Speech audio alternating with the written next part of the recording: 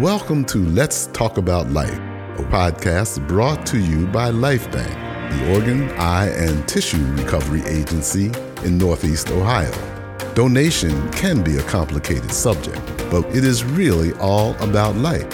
So spend a few minutes as we unravel the complexities of donation. So come on, let's talk about life.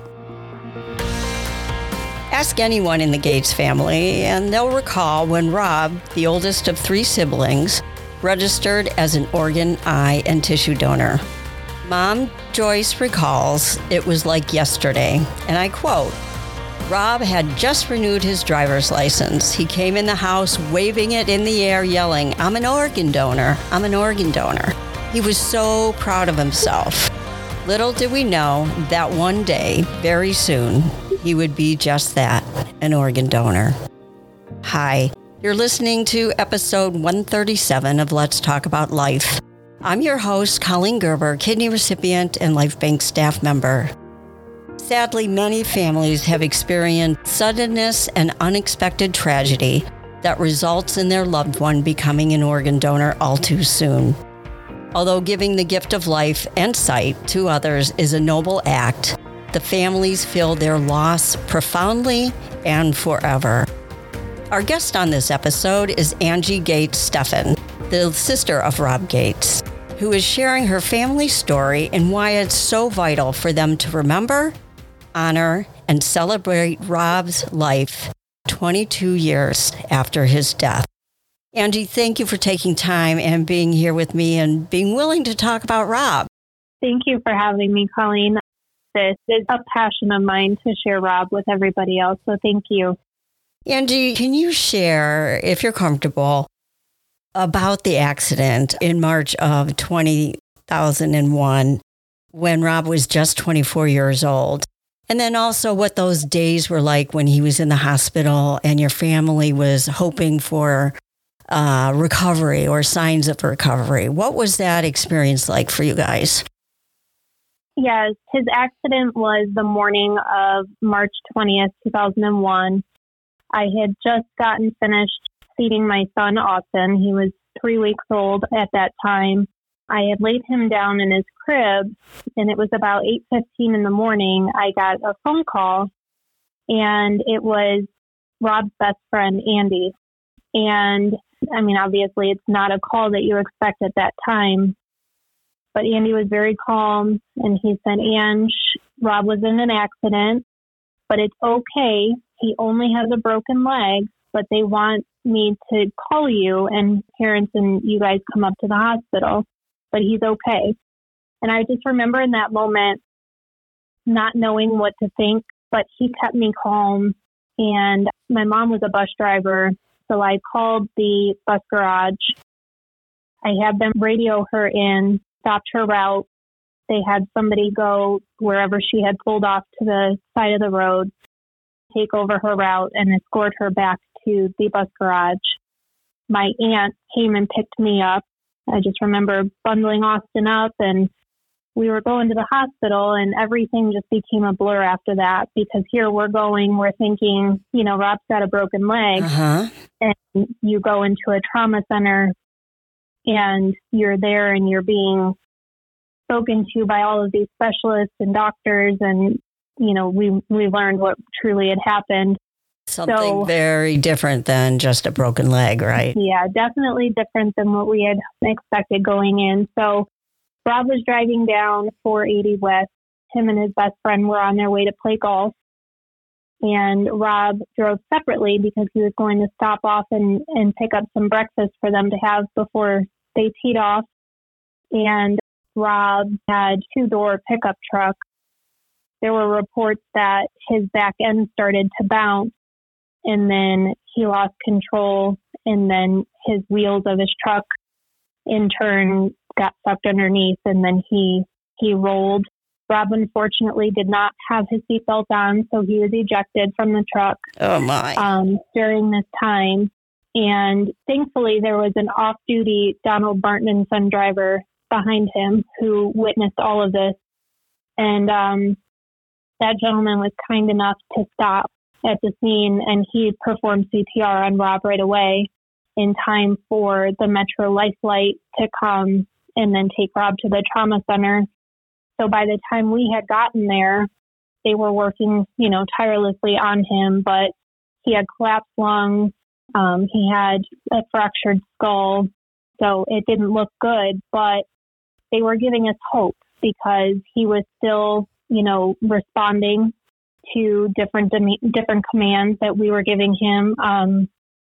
We had so many visitors coming in and out of that hospital, people coming in from Toledo and family and friends and just everybody, bringing us food and giving us so much support. It was incredible. And there was one moment, their friend Doug came in from Toledo and he actually thumb wrestled with Rob. I mean, he was in an induced coma, but that was Rob's way of letting him know, like, hey, I am here, and it was, wow. I think that was a great moment for a friend. But then the morning of the 26th, we got a phone call that we needed to get there immediately because Rob had a severe stroke. Oh my. Yeah. So we ended up going to the hospital together as a family. And at that time, they told us that there was no brain activity and that we needed to make the decision whether or not we wanted to donate his organs. Angie, go back to then that day that Rob became a registered organ donor. You remember that, right? Oh, yes, I was there. When your family was approached about organ donation, you pretty much knew that this is something he would want to do. Yes, absolutely. I believe Rob was 21 years old. We were both living at home at the time, and he left to renew his driver's license. And he came home, and I had greeted him at the front door. And of course, being the annoying, obnoxious big brother, he's waving it in my face. And he's like, I'm an organ donor, And eventually I was like, Rob, I get it, like you're an organ donor. But I truly feel that deep down inside, he knew one day he truly was going to be an organ donor. There's a reason that memory remains so vivid in my mind is because we have a very strong faith in God and we all have a purpose in this life. And I think that was just like a foreshadowing of Rob's purpose. Profound. As I mentioned, I've known you guys for a while, and I know you in particular are so dedicated to organ, eye, and tissue donation and the importance of it, but you're just more than passionate about it. It's really changed your life. Can you explain how your brother being an organ donor has impacted you personally? For sure. I'm somebody who always tries to find something positive in life. I mean, if I'm going to be here, I don't want to be here sad. I want to make an impact. I want to have purpose, and nobody wants to live their life thinking about the what ifs or of course there's days where you're going to be sad. I have them often, but where can I take this in a positive light? What can I do? Because Rob was so full of life that I would be doing him a disservice if I didn't carry that on. So I went to school for medical assisting. I secured an internship with the Cleveland Clinic Liver and Lung Transplant Department. And as soon as I was there, I knew that is exactly where I needed to be. So after I graduated, eventually I did go on to work with their liver, lung, and intestinal transplant department. And then from there, I did training as an organ preservation specialist. That was brief. I would say maybe a few months. It was in turn not within the funding at that time for the hospital to actually open up an additional position. Okay. But I was able to do it. It was impactful for me. But in that moment, I was trying to find the silver lining, and I was doing some self-reflecting. And that's when I realized that opportunity may not be there. What else can I do? I know that this is what I'm meant to do. What can I do? And that's when I started the Rob Gates Legacy and decided to put all of my efforts into growing that so that we could begin to fulfill our purpose by helping others. And here we are today. Yeah, that's amazing. I love that. It's so resourceful that you decided to create a foundation to remember your brother. But I wanted to bring up that during that time with the liver, lung, and intestinal program, you met a lot of recipients, huh? I did. And they have been such an inspiration to me, just as much as I was able to be for them. I mean, the time that I shared with them in those exam rooms, it wasn't just a patient medical assistant.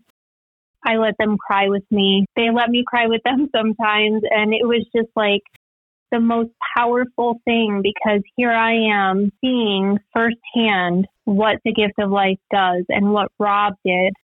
And although they may not be his recipients, I see every single day, every single one of those people got a second chance. And the things that they were able to experience with their families that they would not have been able to do without an organ donor, and just seeing them alive and healthy and fighting. And it was just always an inspiration every single day. Yeah, I'm sure. And speaking of recipients, you have met Rob's recipients, right? So we were able to meet one of them. Rob saved 4 people. I think it was January 2006, because I was pregnant with my second son. We got to meet Fred, and Fred received Rob's kidney and pancreas. That was incredible. I mean, I remember our family was sitting in our living room, and Fred and his family were coming to our house, and all the emotions, right? Like, what is he going to be like? You know, what kind of things does he like? What was he able to do? What does he look like? I just want to hug him, you know, It's like you're confused because you have so many different good emotions, but then you're scared and you're like, what if we're not good enough? Or what if he's not okay? Or, you know, you have all these thoughts. But Rob and Fred's mom share the same birthday, August 4th. Oh, my goodness.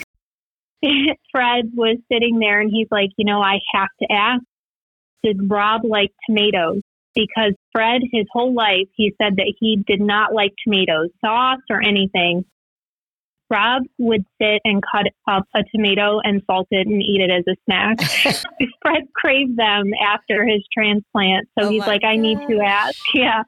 And then the moment came where Fred kind of let down his walls a little bit. And he's like, you know, I've been carrying around this obituary for 5 years, and I need to know if this is my donor or not.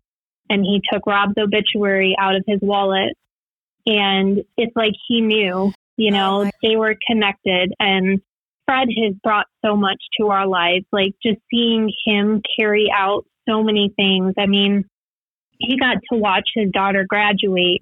He got to walk his other daughter down the aisle. He's a grandfather now. He runs several marathons, half marathons. He runs a year every year for the year that Rob's been gone and that he's had his transplant. So from year 1 to year 22, he ran 22 miles this year. Well, I will say, you know, I'm friends with Fred on Facebook, and he's never looked back. You know, he had that transplant, and he just keeps moving forward. But what I love about it is he always takes Rob with him. It's always Fred and Rob. You never have any doubt in your mind who's running that race, you know? Yes.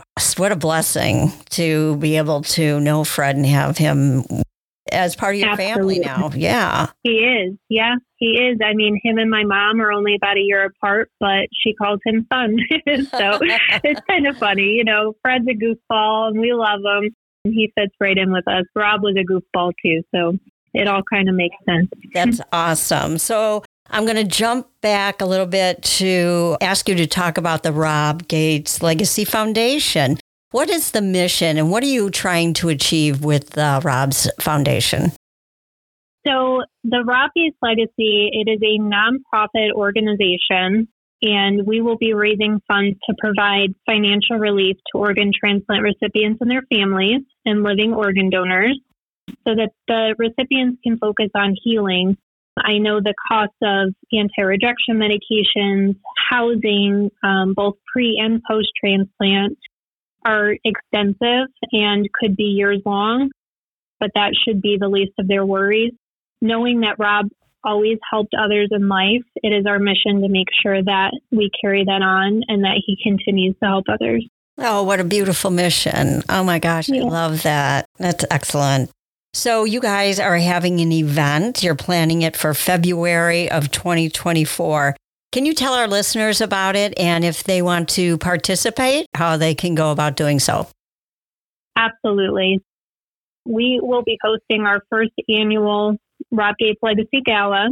It will be held at the Aviator in Cleveland on February 10th, 2024. So this February, a couple months away. It is going to be incredible. We're going to have the best DJ in all of Cleveland. We will have incredible food from all around the world, premium open bar. We're going to have a ton of raffles. We have some surprise guests going to be there. And we are ready. Like, we are going to make this event huge. It is our first year, so I don't know what to expect, but I do know what my goal will be year after year. And we hope to be able to impact the lives of multiple transplant recipients. We do have a Facebook page. It is the Rob Gates Legacy Facebook page. If you want to look that up, I post all of the information for the gala there. We do have a website. It is the robgateslegacy.godaddysite.com. And we also have a direct Eventbrite link for tickets. However, you can find that link on the Rob Gates Legacy GoDaddy site, and all of the information will be there as well. We are excited for it. I'm ready. We've been planning for a while, so I'm kind of ready to sit back and enjoy that night. And it sounds so exciting, Angie, and everybody's excited about it. Yeah. My goodness. And how many people are you planning on? How many tickets are available? Well, the room holds about 600 people max. Oh, good. So, I mean, the more the better. It is open to the public. Bring your friends, bring your family, have them bring their friends and their family. Obviously, the more people we have, the more lives we're able to impact. And every dollar raised will be helping people directly. So We're hoping for 600. Okay, we'll keep our fingers crossed. Angie, can you just repeat the Facebook page and the website address again, please? The Facebook page is Rob Gates Legacy, and our website is robgateslegacy.godaddysite.com. Beautiful, beautiful. Well, Ange, thank you so much for spending time with us and sharing Rob's story. You know, it doesn't get any easier 22 years later. I understand that. And for you to come on and really share about who Rob was as a person and his legacy and what he's doing for others, even though he's not on this earth, it's so touching. Thank you for doing that. Thank you so much. Like I said, I love to share him. It is my greatest passion. And knowing that he is still able to help others and he will never be forgotten is a pretty incredible thing. So thank you for allowing me to share him. We agree 100%. Thanks again, Angie. We hope you found today's episode informative and inspirational. You know, you can save lives simply by going to lifebanc.org and registering your donation decision.